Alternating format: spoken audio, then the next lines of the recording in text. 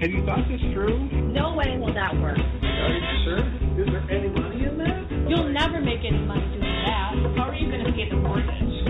Just get a job. You're going to try and sell that? Why can't you be normal like anybody else? All right. Were your parents morons too? The savvy entrepreneur to the rescue. Congratulations. That really turned out well. Really good job. I'm surprised. You know, I wish I thought of that. I never thought anyone would. How did you do that? I'm so glad you're pursuing your dream. I wish I had the courage to follow my dreams. Hey, good morning, all you entrepreneurs out there. Welcome to the Savvy Entrepreneur Radio Show. We are broadcasting here on WLCB 101.5 FM from the greater Chicago, Milwaukee area. I'm your host, Doris Nagel. Why am I here? Well, I'm a crazy entrepreneur myself, and I love helping other entrepreneurs. I've counseled lots of startups and small businesses over the past 30 years as part of my law and consulting practice, and I've also started or helped start at least 9 different businesses, candidly with varying degrees of success. And I can tell you candidly, I have made a lot of mistakes. My passion here is to share what I've learned and find other people who also want to share what they've learned, their advice and their insights. So the goal of the show is to inform, but also to inspire. You should always feel free to email me with comments, questions, or suggestions. If there's a topic you'd like to hear about, you're having an issue or a challenge, I'll either help you or I'll find somebody to help. And if you want to be a guest or just want to share a great resource, reach out to me at dnagel, Nagel, at lakesradio.org. And now, without further ado, I would like to introduce our esteemed guest for today. Joining me live in the studio is Ty Rohrer. He's the manager of cultural arts for the Waukegan Park District and the manager of the Waukegan Symphony Orchestra. But he's also been very instrumental in a variety of historical and cultural organizations throughout the state and the area. And I'm going to guess if it has anything to do with history or culture, there's a good chance Ty at some point has had a finger or two or maybe a whole hand in it. He's also the chairman of the Waukegan Arts Council. He's on the board of directors of the Illinois State Historical Society, as well as the chairman of the City of Waukegan Historic Preservation Commission. He has also headed up or served on numerous special event commissions, like, for example, the Ray Bradbury Centennial Commission. For those of you who don't know, Ray Bradbury is a native of Waukegan, Illinois, and is a well-known novelist, probably best known as a science fiction writer, but is one of the many more famous residents of the city of Waukegan, and folks there are quite proud of that. So some of you may wonder what all this nonprofit stuff has to do with entrepreneurship, but I would argue, and hopefully you'll agree after listening to our guest today, that it takes a lot of entrepreneurial skills to be successful at guiding and building a nonprofit, and maybe even might just be the right career path for some of you out there. So first, before we bring Ty on, a few words about him. He grew up in Lincoln, Illinois. Ty, I don't know, is Lincoln, Illinois really where Lincoln is from, or they just liked Abe Lincoln a lot there, so they called it Lincoln? They liked him a lot. Okay, yeah. But he's not really from Lincoln. Not from Lincoln. Okay, so Ty got his degrees in history and anthropology from the University of Illinois, go Illini, and then got his master's in history from the University of Illinois at Springfield. As a child, he says that he enjoyed family trips to historical sites, which in turn led to his desire to work in the field of history. When he graduated, he was brought on to be the museum supervisor at the Waukegan History Museum and then was promoted to manager of cultural arts. When he's not doing acts of good all over Lake County, Illinois, and other parts of Illinois, he plays string bass with the Waukegan Symphony Orchestra, which, full disclosure, is how I know Ty. I am very grateful for him and the rest of the string bass section. I play cello there. And so when I'm lost or I'm not sure of the rhythm, I always listen to my string bass counterparts. They set me right again. He and his wife live in Waukegan, and he says they are both avid tennis players. So I don't know where he finds time for all of that, but somehow he does. So with that introduction, Ty, thank you so much for being on the show today. Welcome to the 70 Entrepreneur. Thank you, Doris. Pleasure to be here with you this morning. You know, Ty, you have been involved with not-for-profit organizations your whole career, and it's interesting.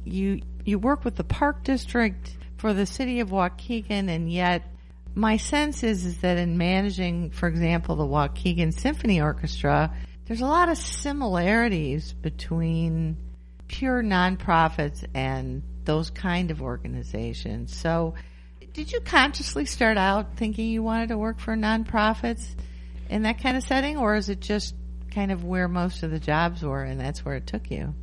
It was not a conscious thing. It happened. Knowing what I do now, I definitely would have changed some of my schooling background Really? to prepare me better for it. Oh, Yeah. we'll talk about that. Okay. But it kind of just happened and evolved. It did. Yeah.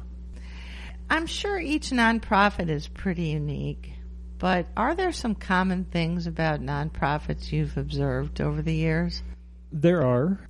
First and foremost, I've gotten to meet and work with some truly dedicated people. Some of the folks that I've had the pleasure to work with and on behalf of have been volunteering for some of these non-for-profits for decades now, sometimes for 50 years since the start of the organization, and they are still plugging away doing great things for this group. So, I mean, the people involved, that definitely, I see that within all the groups that I work with. There are just quite a few individuals that really stand out. And, you know, they are really the backbone of those groups. Well, every nonprofit needs volunteers, that's for sure. Right. And it needs not just volunteers, but reliable volunteers and volunteers they're going to be there when the call for help comes out. They are there. They show up when they say they're going to show up, right? Right. And so those people, without them, you can have the greatest passion or cause in the world, but you don't have any arms and legs really to... Yeah, if you don't have those folks, you don't have an organization. Yeah. Yeah. How do you cultivate, do you think, those people? How do you find those people? How do you cultivate that? Well, I think that's one of the biggest challenges that I've seen. I mean, for instance, with the Waukegan Historical Society, so that's a 50-plus-year-old organization at this point, very well respected within the community, but still hard to find volunteers, hard to find board members. It is a commitment for people to join these organizations, to jump in and be a part. And that's really the struggle that I've seen with really all the different not-for-profits that I've been a part of, is just finding that next wave of individuals to come in and keep these legacies going. Why do you think it's so hard? Is it harder than it used to be, do you think?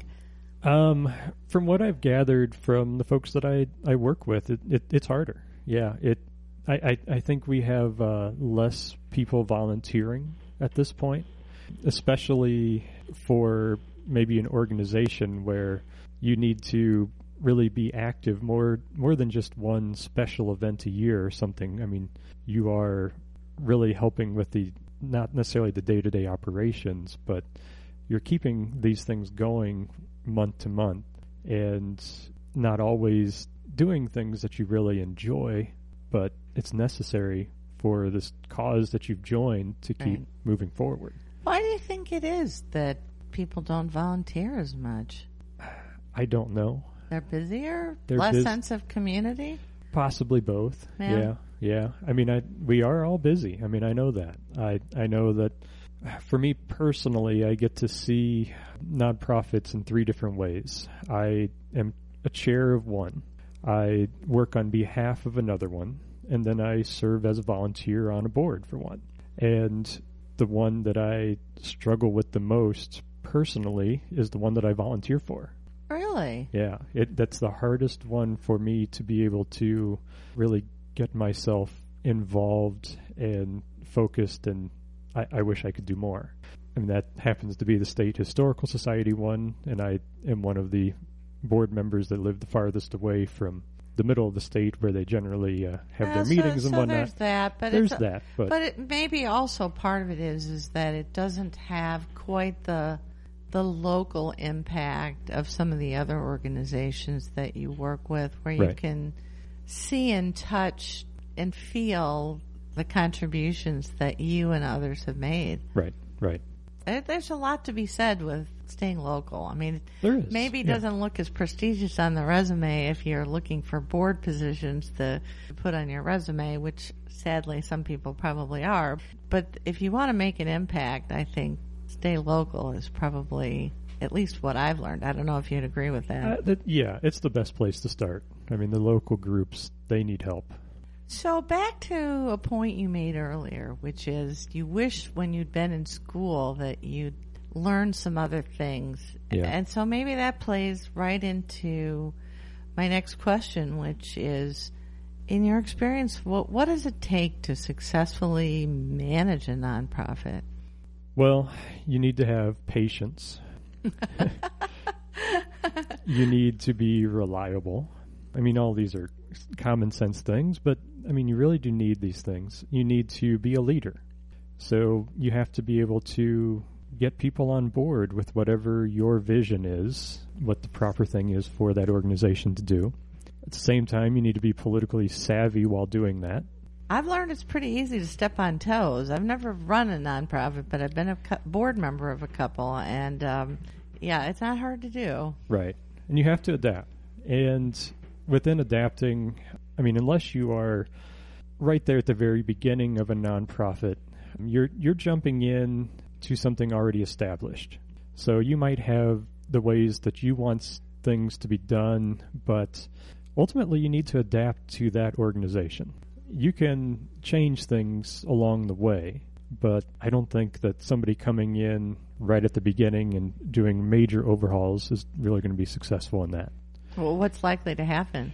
What's likely to happen, you're going to lose the current volunteers, the current board members, and all that institutional knowledge. And you don't want to lose that. You want everybody to keep moving forward for the better cause. But there are times when organizations, I think, need to evolve and change, or even just completely pivot in order to reach the next level of goals. So how do you do that? How do you make those changes? How do you, for example, help a nonprofit scale up, have a broader reach, or implement a new IT system, or some of the major kinds of things that sometimes organizations need to do to stay vibrant and relevant? Well, I think the first thing that these organizations need to focus on, and I'm just using my own experience, looking at everything that the organization does and make sure that it fits the mission. Over time, some of the groups start to do new things, start to branch out, and sometimes they lose what the focus should be.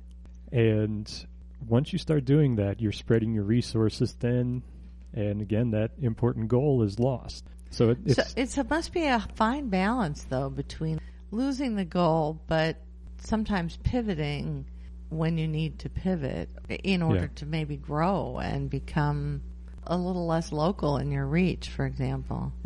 That can be, very tough. Yeah. So what traits do you think make people successful at running nonprofits? Good communicators, I think, is probably the best trait. And you have to be able to communicate with all types of people, all types of personalities, all different age groups, whatnot. And you have to be able to do that all in one day, work with all these different people, from your everyday volunteer to the mayor of your city. And that could be conversations that you have within the same hour. And those are different conversations. Well, I'm just thinking it is very similar, drawing parallels with what entrepreneurs need to do. for example, a startup company or a small business, you need to be able to be a great communicator. You got to communicate to your investors or people you're raising money from. You've got to communicate to your customers. You've got to communicate with key vendors and suppliers and employees or whoever is, your arms and legs helping you do things. And so it's a pretty important skill. It is. And when you're working for a lot of these nonprofits, you are a leader in the community. So you have to recognize that early on, and you need to make sure that you are not just representing yourself, representing that entity that you're a part of, but you are representing sometimes the city, sometimes the state. Right. So you have to make sure that really everything that you are doing is proper and is going to be well received. Yeah. Challenging. Can be. Challenging. Yeah. So you got to tell me, there probably were a couple of mistakes and stumbles. These are probably words of wisdom that you've learned over the years, and I'll bet you didn't come out of undergrad or grad school fully prepared for all this. So you got to tell me, there's probably a story or two of an oops, and maybe if you don't want to come clean, maybe you can just tell me of other people who you saw who did things that probably in retrospect weren't the smartest. As reflecting back on this, and I'll go back to not thinking that I was really well prepared for this role from my university studies. Not to say that I didn't get a good education. I did. Right. Taking history, anthropology classes in education, if I became a teacher, things like that. But not classes on working with a nonprofit or classes that dealt with how to work with people. Are there any of those classes? I don't know. That's a problem. There are. There's not. I mean, I don't know what they're like, but there are nonprofit management courses that you can take now, degrees that you can get. Okay. I mean, I would have probably been good to take some business classes and finance and marketing, public relations. Right. Now probably social media too. Social media too, yeah, because you have to be all those things at once. What I've learned is you have to be able to say no. That's interesting. And I don't know if there's a class in that. I don't think there is either, and I'm still working on that. But that was a lesson that I learned in college, actually. That was the one kind of thing that got me ready for this job was being in my fraternity, serving as president of the fraternity, so getting to lead that group in meetings, using Robert's Rules of Orders and things like that within the meetings, and working with a lot of diverse people. Well, in a lot of fraternities, I don't know about yours, but a lot of them really espouse some charitable kinds of initiatives. Yeah, we didn't. Oh. But well, I was trying to give you the benefit of the doubt. Some do. To get back to your question, though, I made some mistakes along the way there as president. We were a fraternity that was really on the verge of failing. So I knew that major changes needed to happen, and I pushed too quick. Oh. So these other organizations I've been a part of in my professional career, I've been able to always think back to that time and say, well, let's slow it down a little bit. Let's take a different approach than just running in with the bulldozer, knocking it down, and let's slowly try to build this thing back or move it in a better direction some other way. But I've had mistakes. In my newer role as the manager of cultural arts, like the Waukegan Symphony Orchestra, for example, that's a huge challenge for me. I mean, I've been in music. You seem like you just stepped into it with, just it's one of those grace and ease. I don't know. You just thought, I didn't realize that's a new role. I just assumed that you've been doing it forever. I thought it would be easier. Like I've played in a symphony, been around music for a long time, and apparently I wasn't paying attention to how it actually works. Really? Yeah. So, I mean, every day is a challenge. Every day is almost, it seems like an important kind of, something important has to be decided. Crisis of the moment. Yeah, and I'm hoping that if we do this radio program in 5 years, if you ask the same question, like, well, the mistake was this and this with the symphony. I hope not, but I don't know. I'm guessing that somehow people involved with music and musicians are maybe a slightly different profile than people interested in things historical. That's just my guess. a little bit. Yeah? Yeah. A lot of the artistes, maybe, I don't know, the wannabe. Yeah. If you were running a theater group, I think you would probably see that on steroids would be Probably my, would. My yeah. guess is Yeah. having worked with a couple of those. I recently was doing some reading in preparation for this interview, and one of the articles I read said that nonprofits should be run more like businesses today. Do you think that's right? In a certain aspect, yes. I mean, I think the successful businesses, they have that goal that they are trying to attain. Now, I think some non-for-profits, they, like we've already talked about, they kind of lose sight sometimes of that ultimate purpose. The business is trying to make a profit. The difference with the nonprofit is they're not trying to make a profit. Yes, they need money.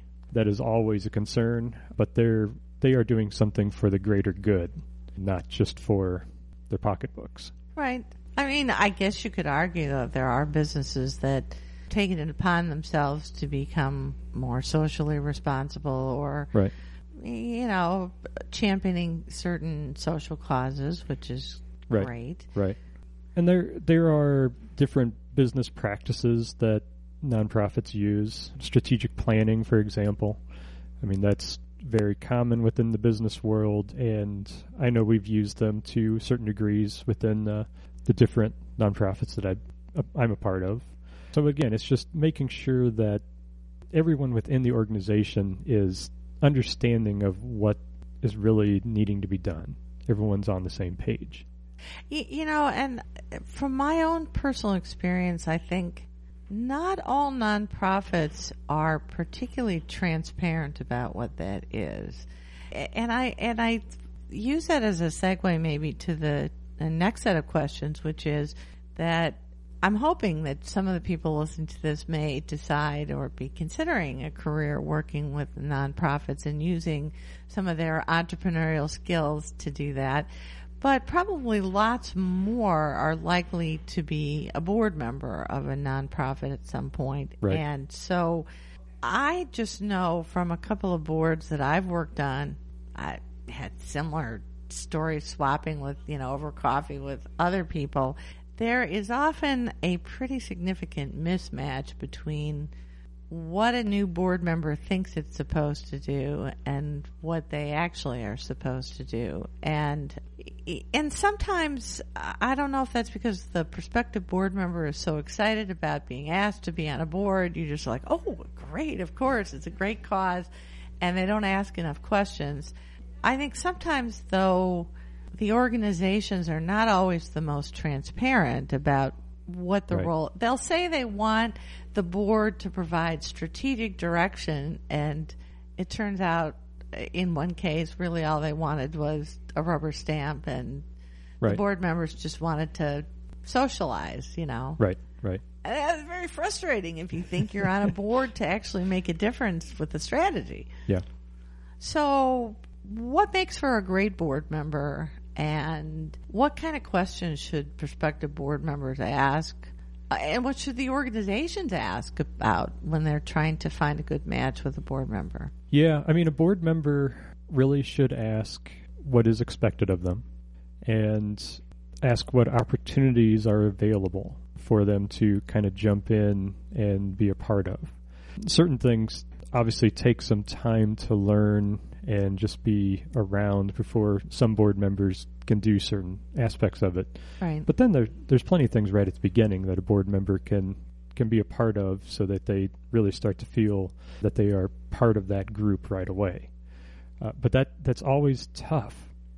I've seen board members not want to give up some of their responsibilities to others. So give an example of that. Without naming names, of course. Sure. So say somebody has served on a committee for a really long time, and it's time for them to start slowly backing away. We've got some new people maybe on the board, so they need to mentor those folks and get them involved. Yeah. That's the thing. It's getting the new board members involved once they're there. But a board member also needs to know their limitations. In terms of time or talent? In terms of time, everything? Everything. If it's a board that its main purpose is really fundraising, then if you're not comfortable as doing that, then you really should not be on that board. Now, you might be able to help that organization some other way, but that responsibility is to try to raise money, not to do something else. Maybe not to set strategic direction. Maybe that's not what the board is expected to do. Maybe not. Yeah.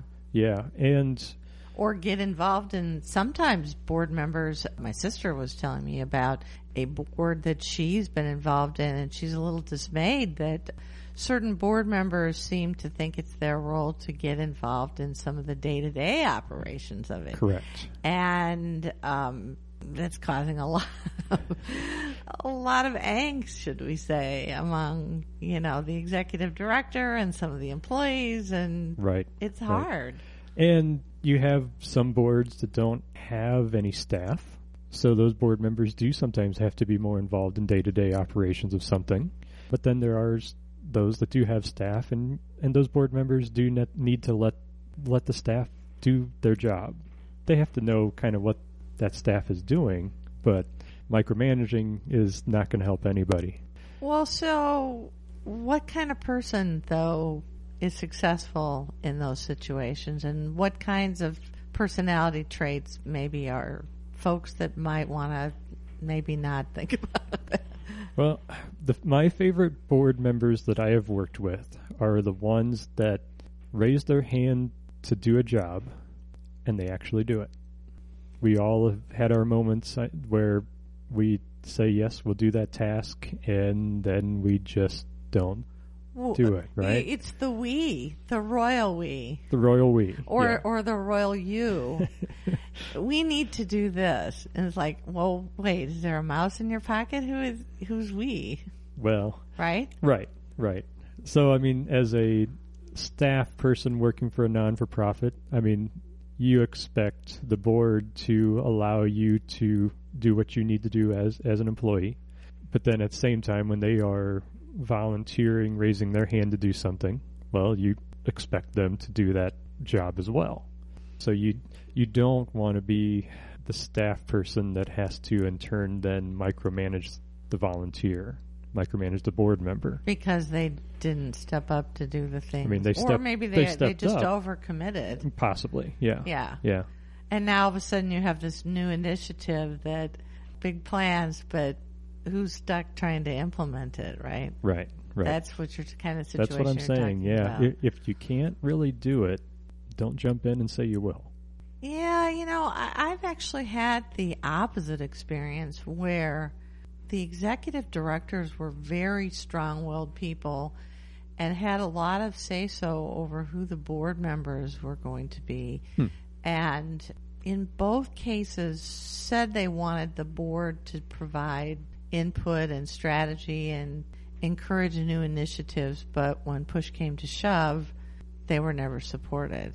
Right. And both of those were very frustrating situations for me. Yeah, that would be. And I, just in exchanging, swapping conversations with other people, it's more common than you might think. It is. So how do you sort that out ahead of time, do you think? Yeah, well, man, I don't know. I think both, whatever role you are on a board or working for a non-for-profit or whatever it is, you need to always just have an open mind. So everybody has their experience with something. Some of these folks have experience with that non-for-profit for decades. And they did something one way that might have been 30 years ago. They can provide that history and knowledge, but we might need to adapt it. We might need to do a little differently, or we might need to just try it again. It didn't work in the past, but that doesn't mean that it won't work moving forward. Well, that's an entrepreneurial skill that you've just alluded to, which is basically being able to help people make change through change. And that's, we as human beings in general we like to think we're good at change, but mostly we were really not. Right. And so I think whether you're the leader of a small company or you're heading a nonprofit, you probably need to be pretty good at change management. Yeah, Would you say that's fair? It's fair. Talk a little bit about the organizations you work with. Start with the Waukegan Arts Center and Waukegan Park District and what you do for them, what some of the kinds of initiatives and pieces of that job are. Sure. So I am employed by the Waukegan Park District, and I am the manager of the cultural arts, and within that we have both arts and history programming. So when I was originally hired by the Park District, I was in charge of the history programming with the museum. But then with the history part of it, we work on behalf of the Historical Society. So that's where my role as a staff with a nonprofit comes in. Because it's really a municipal or a government job, but as I said, my sense is in your role with the symphony orchestra, it seems in many ways very similar to nonprofit. It is very similar. Yeah, I don't notice too many differences. Within the Park District, you are working for an elected official or elected officials. You have a little more public insight and oversight into what you're doing as opposed to in the nonprofit, but it's all really very similar. Whether you get the grant from a donor or you get it from the city of Waukegan or wherever, you still, in many cases, need to raise money and look for people who are volunteers to help with things. Right. Very, very similar. Very similar. Yeah. Yeah. And what about the Historical Society? What does it do? Well, it's over 50 years old at this point, and it has really evolved over time. I mean, it was started by a small group of like-minded individuals who wanted to just save and preserve the city's history. From there, they opened up the first small museum that they had and just started collecting. But then the Historical Society became a partner with the Park District. And that is a huge benefit to the Waukegan Historical Society, having a partner like that. Because then eventually it resulted in the museum, the Historical Society, having staff paid by the Park District. Well, and I can only imagine, my guest last week was actually a woman who helps nonprofits, and she started her career as helping them with collection management. Okay. And I had never realized the logistical problem that some of these museums have with all these specimens. Yeah. 3 million items, and you don't even know what you've got where. Correct. It's very challenging. And what I've seen with other similar historical societies around Lake County, the ones that are truly successful, they all do great things. But the ones that have a partnership like we do and have professional staff, it's a big benefit. And it allows their boards to then maybe focus a little bit differently, to not, again, have to worry about those day-to-day things. And our society has greatly benefited from the Park District's partnership, and we have great things ahead of us, actually. So talk about some of those initiatives. Sure. Well, the society a few years ago realized that, well, with the collections management that we were just talking about, we were out of space. The current museum space just does not have what we need for the storage of the collections. Our research library is overflowing. So with the Park District, it was determined that, we needed to add on to the current museum. So we had been fundraising for that for some time now, to some success. But I was also seeing other historical societies around us, or seeing it in the news, where they had that one special moment, that one angel that gave them millions of dollars. Oh, wow. And it's just kind of like... But can you count on that to happen every time? No, but it happened. Wow. It worked for us. I mean, we finally had that one moment. And it Wow. really happens because of 50 years of the Historical Society being a positive influence in the community. So it is well respected. And we had this opportunity that was presented to us of someone who liked us, who respected us, a private foundation that had money to possibly give. And a few of us went in to meet with with the representatives. And for some reason, I was put in charge of being the one to ask for the money. I don't like to fundraise. I don't like doing that. I never even liked as a kid to try to sell anything for school or anything like that. Right, but if you're working for nonprofits, that's Yeah. probably something that Yes, yeah. you've had to do more than once or twice. I've been lucky in my job where I haven't had to do that very often, have turned down other potential jobs because that was going to be a big part of it and I didn't want to do it. Ah, Now I don't have interesting. a problem with it. But working with that foundation, with the initial ask, they listened nicely, were polite, but ultimately said, well, no, you all aren't ready for it, but we can work together to maybe get to that point. And over the last 2 years, we've been working along with this foundation, the Historic Society, the Park District together, and have been excited to announce that our original plans of adding on to the museum, well, we have a new plan. We are You pivoted. We pivoted. This is exactly what I was talking about. we are expanding our history operations to the old Waukegan Carnegie Library. So we work I with don't that. know where that is, but It's on Sheridan Road and Washington Street. okay. In downtown Waukegan, 1903 building. Has been sitting vacant for 50 years, but it is a historic landmark. It's on the National Register, all these wonderful things.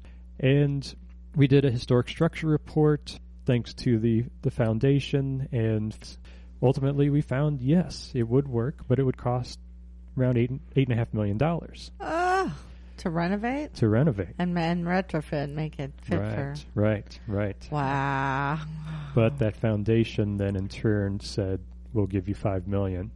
And then we've had some other folks along the way that are giving some money. And then the partnership with the Park District is allowing for all of this to happen. Wow, that's great. Yeah. Well, and it's great for the city of Waukegan, too, because it's a struggle. Waukegan, I know, struggles, as do many older communities, with keeping a really vibrant downtown and different kinds of things that would draw people to the downtown area. So that's great. Right. That's a win-win, It sounds is. like. It is. What's going on with some of your other organizations? Well, the Waukegan Arts Council, it's an organization that is now 10 years old, and really its purpose is to showcase the arts in Waukegan. And I'm a pretty recent board member there, and now I am the chair of that organization. I ran on the platform of no one else wants to do it, so I won. You forgot to take the step backwards when everybody else did, right? I did, yes. I kind of took the approach of, well, I have to go to these meetings because I'm kind of on the board as part of the partnership with the Arts Council and the Park District as well. So I'm on the board. I might as well run the meetings. Hopefully, I can get everybody in and out efficiently because I don't want to be there too long. Well, I'm guessing there's another skill. I know that's one that's applicable in the business world that you don't learn enough of in college, in my experience, and I hope they've changed that since, I don't know, 5 or 10 years since I graduated. It might be a little more. But efficient running meetings. Number one, not having meetings you don't need to have, and number two, running the meetings efficiently and effectively. Oh, my goodness. They need a course on that. They do. It's tough. It takes a full team effort of everybody at that table. And sometimes you have to hit the gavel a few times. Sometimes just have to remind that this isn't the social aspect of the organization. We can chat and have fun later on, but right now we need to just do the business of it. And it's hard. I think I am very funny. I have jokes that pop into my head through these meetings, and I share too many of them, so I know that I myself railroad these meetings. So We can all be better somehow. Well, but you have to have some fun with it. I mean, you know, do. It's You kind do. of work hard, play hard is my motto. So the Arts Council is really focusing on showcasing local artists, and as a group, we've started to realize that some of the things we did in the past successfully just wasn't sustainable.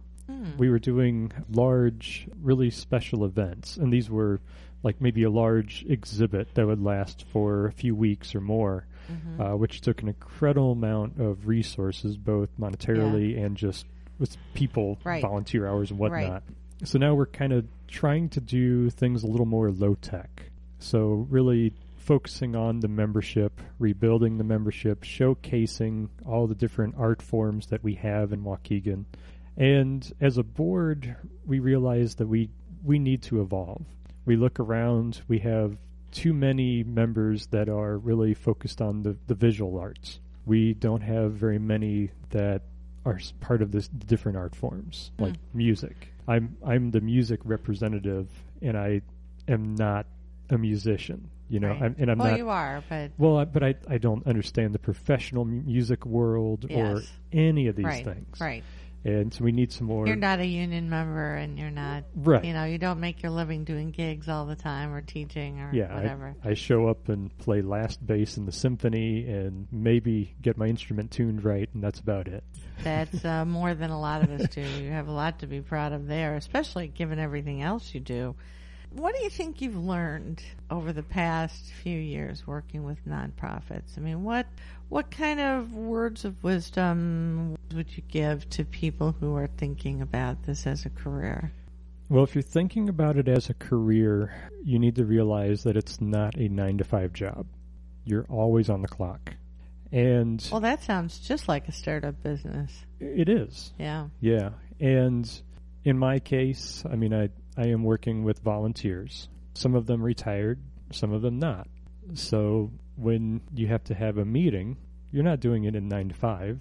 You're doing it on a weekend. You're doing it in the evenings. Tuesday night, Yeah.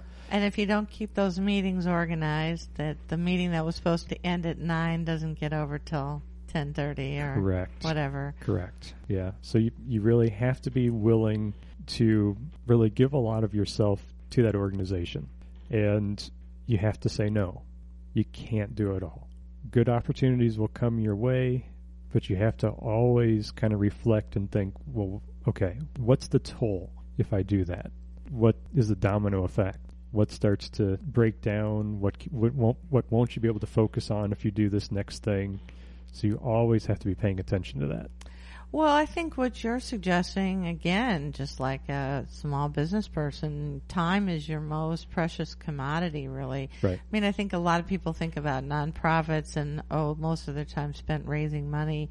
And I'm sure there is, for some of them, that's a large element. But the reality is that when it comes to programming and to delivering results and making an impact for the mission of the organization, time is really, just like any business, time is really the limiting constraint. And all things are not possible unless you're smarter than Stephen Hawking and can somehow change the laws of time and space, right? Correct. And you have to think about the people that you're working with, too. I mean, you have to, first and foremost, be concerned about how you are going to react to more responsibilities or something new.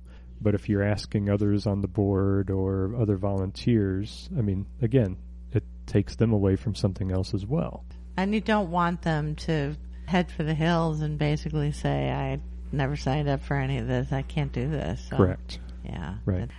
Do you think you'll always work with nonprofits? I think I will. Yeah. Always in some capacity. I hope to always be able to at least volunteer. Whether or not I'm working for one, I don't know. If anyone listening in Waukegan, I have no intention of leaving or anything right now, so don't worry. No. But, I was just asking more, 5-10 years from now, your own personal life goals, if that's what your passion is, or if there's something else that eventually you think you could see yourself doing. I hope to continue on, especially within the history realm, as a dedicated volunteer someday in the future. Once I'm retired, just helping out as I can, researching here and there, sharing some stories with others. But I always do hope to have a part within a nonprofit. So, Ty, last question for you. If people want to know more about the upcoming events or more about how to volunteer with any of the organizations you're involved in, or, want to chat with you, what's the best way for them to connect and reach some of these organizations or to reach you? Really, through our websites. You can share the websites if you'd like. Sure. So WaukeganHistorical.org, WaukeganArtsCouncil.org, and then we have different social media sites, Facebook pages for both of those. The Historical Society you can find under Waukegan History Museum, and the Waukegan Arts Council name is the one for that. And don't forget Waukegan Symphony Orchestra. Waukegan Symphony .org, and also they have social media with Waukegan Symphony Orchestra and Concert Chorus on Facebook. We have the Jack Benny Center Facebook page. So we have a lot of different ways to get connected and but we get every day or every week somebody saying, I never knew you guys existed. And so whatever rock it is that some of you are living under, I don't know, but I'm going to take a moment selfishly to plug the free children's concert that Ty and I will be doing at the Waukegan Public Library on, actually 2 weeks from today, right?